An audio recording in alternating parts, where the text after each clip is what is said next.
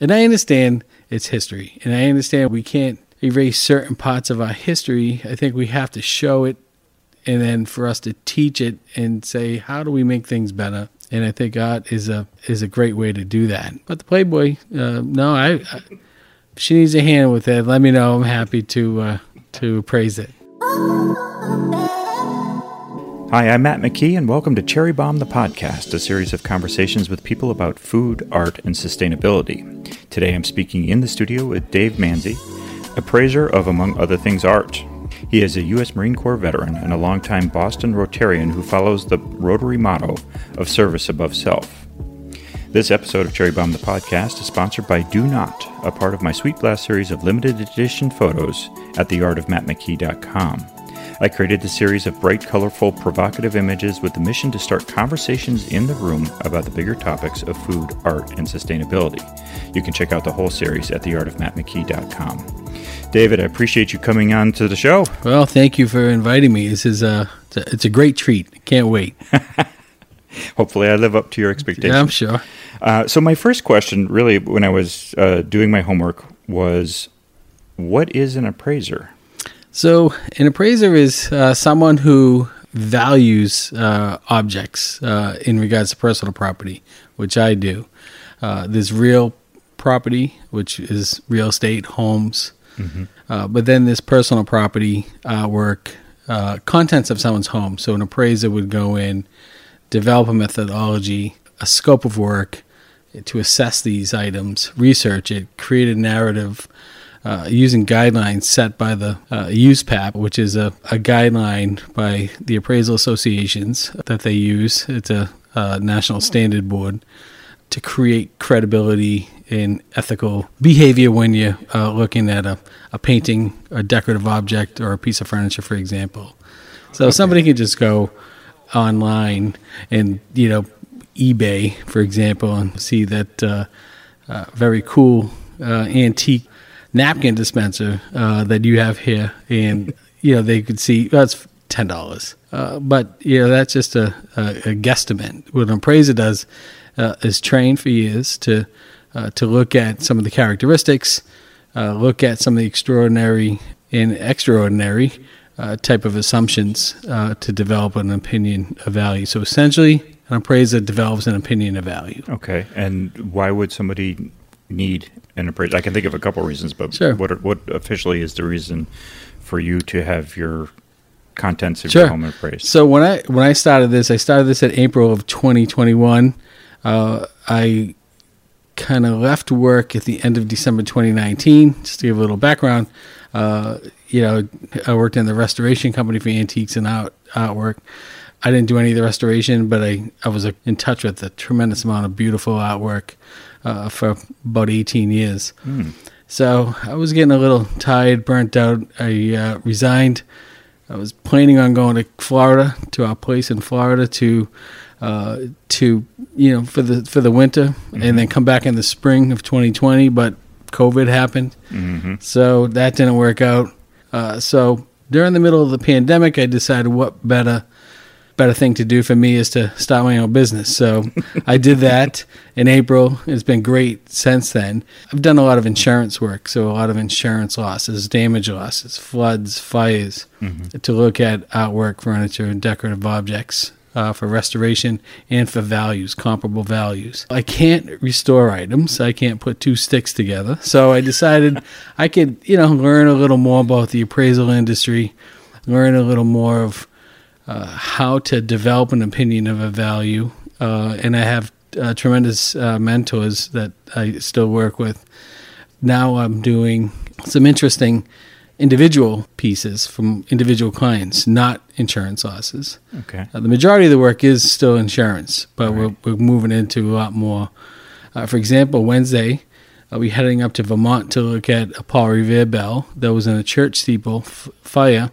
It is a Paul Revere bell. However, they're not sure if it's a Paul Revere bell when Paul Revere himself was in the foundry. So it's very exciting. I can't wait to get up there on Wednesday to look at it. So you get to check out American history, history period. Yeah, and I think with this one, I think we're going to document a little differently, so that the whole trip, so we can get that whole story out. Because I think it's going to be a very interesting piece of American history, because there aren't many of those left, and very excited about that. Who are your clients, though? I mean, obviously the insurance companies want to make sure they can value things so that they're paying out Correct. what they need to, not more, That's not right. less. But you also said you have... The private clients that when I present a contract with them, we go over everything, whether we can use their pieces in promotional material, whether they want to be kept confidential. A lot of them want to be kept confidential, of course, but they're allowing to use some photos, just not names, but some of the great masters, the modern masters that we've seen in the past couple months have been Albers, Vasarely, Picasso. There's been quite a few, those great known artists. But then there's some of these just trinkets, right? There's this like Turkish shoe shine, antique shoe shine kit that my client was over in Turkey. Didn't have a whole lot of money to give for a tip to this gentleman. Gentleman said it was fine. He did come back. He gave him some money. And then that shoe shine man was so impressed by that, and he gave him the shoe shine kit. And it's tremendous. It's beautiful. And, seeing something that somebody made 1,000 years ago, and you're looking at it, you're touching, you're feeling it, you're trying to see any markings, any type of signatures. Like a maker's mark. Yeah. Even you look inside that bowl, for example, a recent piece that I was looking at, that the hands that created this bowl had seen tremendous things, probably thousands and thousands of years old. And just kind of amazing. Who saw that bowl? Who drank out of it? Who used that bowl? Those are the questions that keep you thinking and thinking. It's just incredible. So I love to see the pieces that people have, the stories that people have of those pieces that I'm appraising or evaluating or assessing is just remarkable. This past week, I was on the Cape prior to the big storm, looking at some artwork that his sister was the artist in some shows in New York, some hanging in the museums in New York City. These were damaged by water and mold. It's sad, but just to know hear the stories that she was with people like I can't think of his name, the gentleman who painted the tomato can. Andy Warhol. Andy Warhol, thank you. To be in a show with him, speaking to him, that must have been pretty intense. Yeah, no doubt. Yeah, no doubt. So. Although the question that always occurs to me is, when you're in history, when you are in the moment. Yeah. Andy, here comes Andy. Yeah. But he's famous now, but it's just another person. Correct. It isn't until later on that you go, that was Andy Warhol, and he was famous, and he broke all kinds of rules. And it's like that, like the story with the bowl, like. Yeah, I don't know, have these historical figures that we read about in textbooks and history books, have they used this specific bowl? I mean, that's a beautiful feeling. Yeah, no doubt. Well, that's actually part of the reason why I did my tools series, which there's an example up here on the wall. There it is. Yeah. I got fascinated by looking at these old wrenches that dated back to early 1800s, late 1900s, that kind of thing. And it was just, somebody designed this wrench or customized this wrench to solve a certain problem. Yeah. Who was that person? Why did they have to solve that problem? And they just, this was a tool that they used. They didn't think anything of it. And I look at it as a beautiful piece of sculptural functionality. Yeah, it's beautiful. I mean, everything in the studio is, but that, when you look at that, that hasn't changed, so you can't make it better. No. That's amazing. Is there something specific that is your favorite part of your job right now? Yeah, again, I think it's the history. I was a history major in college. So, the history of pieces, particularly American history, is fascinating. And just to, again, know, we looked at one time a drop front secretary. You've seen them, you get the pullouts, it holds it, it draws inside the pigeonhole. Desk. There's some hidden compartments. Those are always so fascinating. And inside one of those hidden compartments was a letter from the 1700s. Oh my gosh! During the Revolutionary War, that the clients did not know about it. Oh my so you read them, and like they were right there during that battle in Lexington and Concord. And to know this family member, whether they were directly involved or, the piece was purchased, they couldn't go back that far to say this was a family's piece. But it's a tremendous find. Yeah. And not just for the value, but the historical component of that. And that's what I liked. I like to hear the stories from people, from how they inherited these pieces, how they accumulated them, what happened in the history of those pieces that are some documented. I'm working with a client on Beacon Hill now that has a genealogy book. And, she is trying to find out if that's her family. But when you look at some of these people, on this genealogy, it's pretty impressive. Wow. So, yeah, I'm hoping to find out a little more on that. I wonder about how, my fascination with the tools and your fascination with American history, I think that we have a drive to find out what our story is, or what our family's story is. And of course, we always want to see it in a good light, but it isn't always that way. Yeah. But what's the oldest item that you've appraised? I'd have to say that bowl. It's probably at least 2,500 years old. Oh my gosh. May even be older. This was the Turkish bowl. No, this is a Mesopotamian bowl that pretty fascinating. But I'd probably say that. There's some classics that I'm working with now that I can't say for sure where we are with these, but the client is pretty well known in this field, so as a collector, so I would assume this is 10,000 years old. Oh my gosh. So yeah, it's pretty interesting. Wow. Yeah. When it comes to things like this, you said you were a history major in college, but for these things that go back, this is, if you're talking 10,000 years, you're talking archaeology, you're talking a whole nother science going on. How do you go about assessing something like this? Well, thankfully, he has all of the documentation, and he's very well educated in this field and has the connections in Europe for this. Here in America, 200-300 years old pieces. We consider that extremely old when you look at what's over in Europe or Asia. Well, that's for the Western culture, but you also have the indigenous cultures as well, which goes back That's right. even further. So there's sounds like a lot of homework. One of the mentors that I'm working with had looked at a lot of Native American beautiful pieces, and again the history of those. And I think it was Red Cloud, personal items, so it's just incredible to look at it and to know the history of Red Cloud and what these personal items that he had in his life. To see them is unique. Yeah. Wow. What's the most famous item that you've had the opportunity to assess? Well, famous in the sense of name recognition. Yeah, let's go with that. Probably Picasso, because I think most people know that name. And he was prolific in terms of like drawing on napkins and handing them to other patrons. Do you want me to draw something on that napkin for you? Or maybe, you never know. But I think I'd say that obviously this Paul Revere bell is going to be hopefully one of the biggest ones. For European pieces that we've assessed, there's it's still some debate as to if it's actual Caravaggio. Oh wow. A lot of these masters would be in their shops and they would have their students paint things, and then they would just put their name on the bottom of the painting. But there's quite a few. It's very hard to tell because I see so many of them, but right off the top of my head, probably those.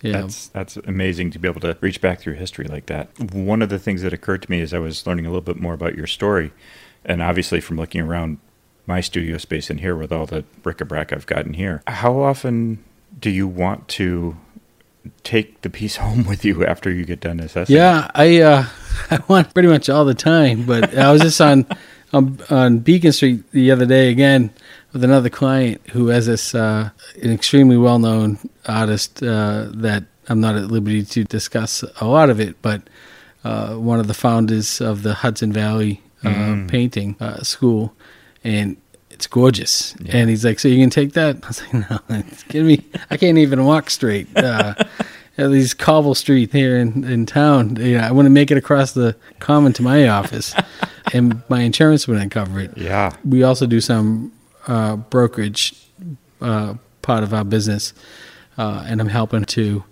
broker some Wayland sculptures. They're gorgeous. They're beautiful. I'm a little nervous but I checked with my insurance company. We're good to go and covered in my vehicle and in my office. So, yeah. Oh, to be holding that much history in your hand and go, oops. Yeah, that could be exactly. You had touched on something earlier when we first started talking about ethics and that kind of thing. And one of the things that also occurred to me was, especially if you have something where you're crossing over doing not just assessing, but also being able to do brokerage work, which is basically consignment. Yep. How does that ethics side of things, it has to be there in order for the trust to be there with your client? There is. And with her, we have a long history from previous employment. There's a lot of trust there. Part of my training, I take a lot of ethics classes, but I don't need ethics classes. I mean, people know, what to do and not to do. But ultimately... Well, a lot of people know what not to do and do it anyway. That's true. Between your Marine Corps training, as well as I'm also a fellow Rotarian. Oh, I didn't know that. Yeah. Well, great. Neponset Valley Sunrise Rotary. Oh, Club great. Here in Dedham. Wonderful.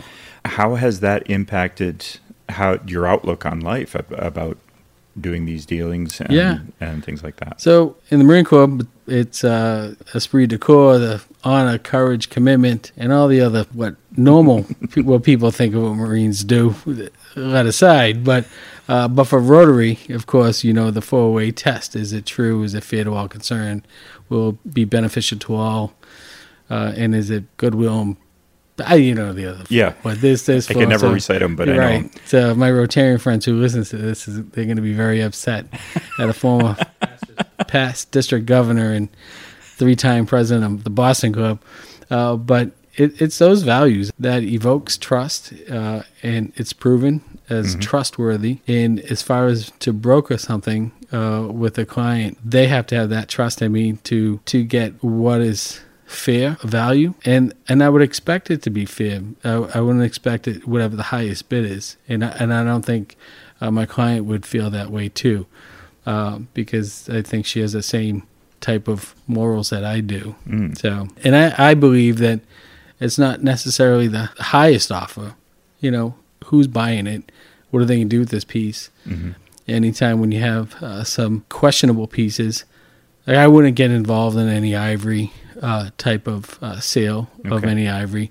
I wouldn't get involved in any negative history type of pieces. Anything that's vulgar, I would not get involved with selling or help sell and or assess. Luckily, it hasn't happened yet because it's a conversation that you're not going to get the business. Word of mouth may hurt you, but you got to stand by your convictions and your beliefs. So. A good friend of mine is a boudoir photographer down in Rhode Island, and she has a collection of vintage Playboys dating back to the first issues. So, does that not be something that you would want to? No, because I think that's artwork, and I think that's art, and some of those early editions are extremely valuable. She's looking for that barn find Marilyn Monroe issue. Yeah. Good luck. But what I'm thinking of anything that has some vulgar, racist type of statements. Yeah. And I understand it's history, and I understand we need to.